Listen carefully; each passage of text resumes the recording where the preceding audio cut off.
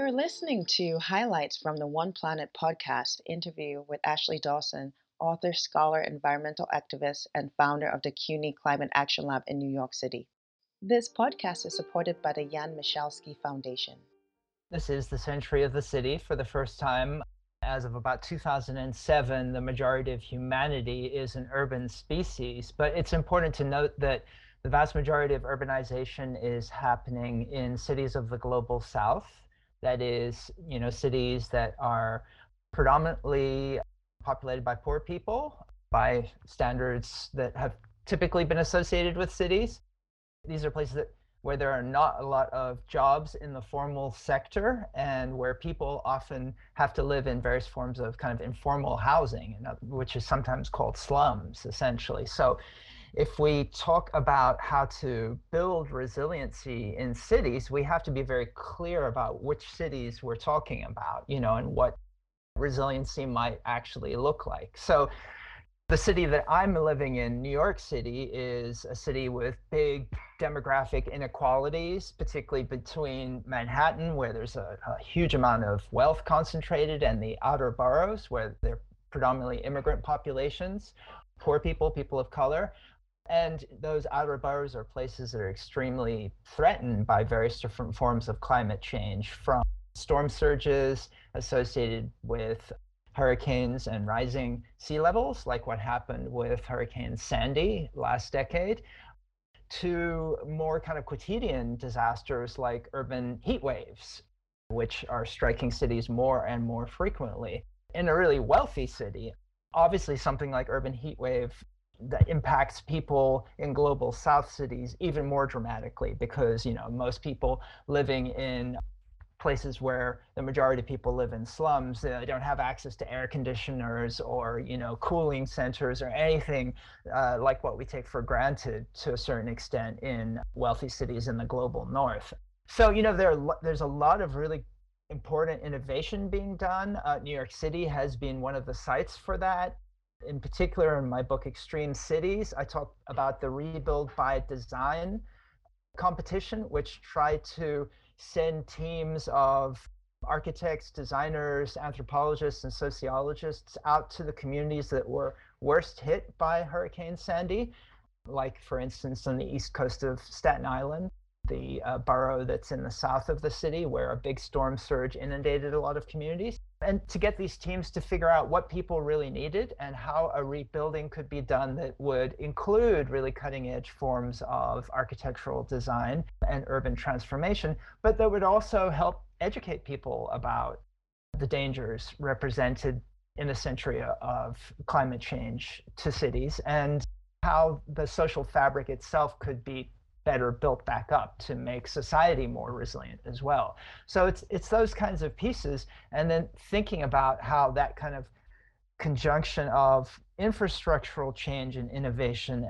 and social transformation, how we might even begin to contemplate that in cities like Lagos or Buenos Aires, in the global south, that is really at the crux, I think, of your question. But you really put forth a bold vision. I'm thinking of People's Power reclaiming the energy commons.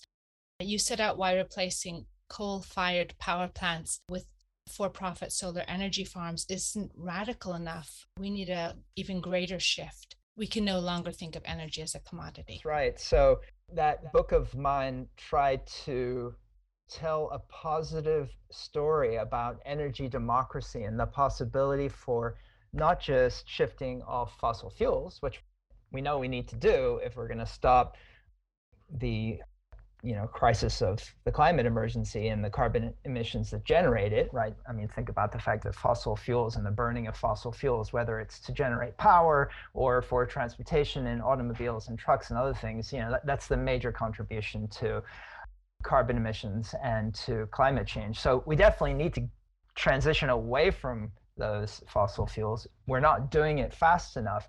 But as we do that, as we fight for that transition, we can also change the way that energy is provided and who benefits and how we control it, right? So energy democracy is that kind of sense that we get to really remake all of the infrastructures of everyday life.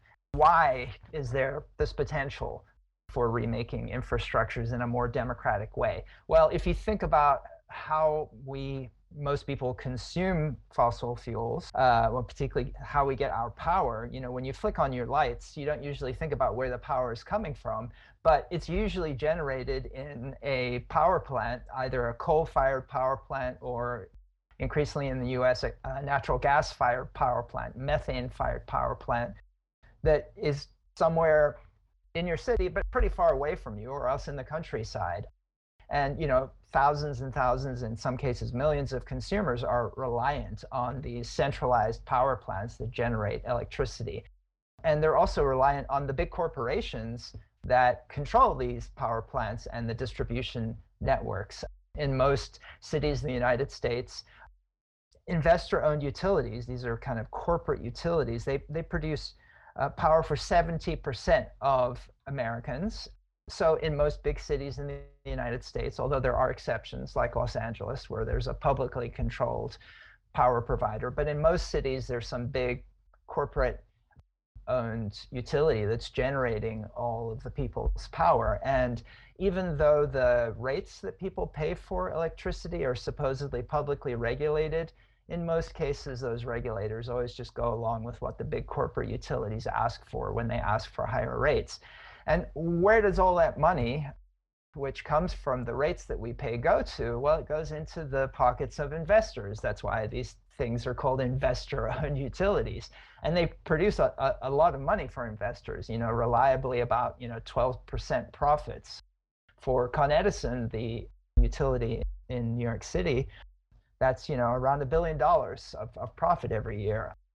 And these utilities have been mandated to upgrade their infrastructure to cope with climate change. But guess what? Are they doing it? No, they're putting it back into the pay for their CEOs and their investors. So we need to have an alternative to these investor-owned utilities, both so that we can take the profits that come from people paying for their electricity and actually use it to build out resilient infrastructure, actually use it to speed the energy transition, but also so that people actually have some kind of a say.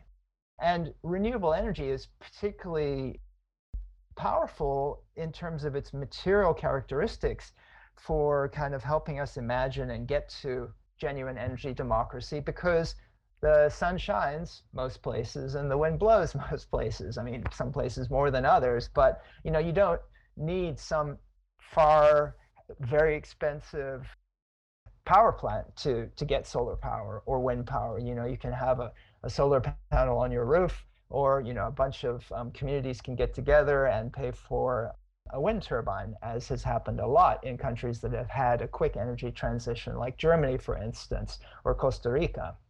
So there's the possibility for communities and people in general actually to have power, to control power, and also to save the planet in doing that, and to get away from the fossil capitalist death spiral that we're in right now.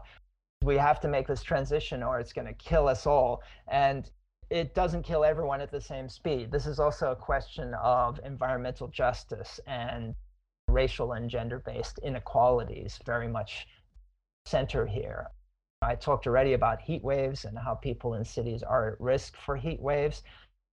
That plays out along demographic lines as a result of histories of redlining and other forms of racial discrimination in the US. It's communities of color that are most vulnerable to those forms of climate crisis. And it also just so happens that it's communities of color where most of the really polluting fossil capitalist infrastructure is located, in cities like New York, right? And so the high rates of asthma and pulmonary disease and other health crises that affect these communities are directly linked to the kind of racial injustices that characterize our fossil capitalist infrastructure. So when we talk about the transition and we talk about energy democracy, we're also talking about energy justice, a transition towards racial justice. We hope you've enjoyed this program and listening to the highlights of this podcast. If you'd like to get involved in One Planet Podcast or learn more about environmental projects, click on the subscribe button. Thank you for listening.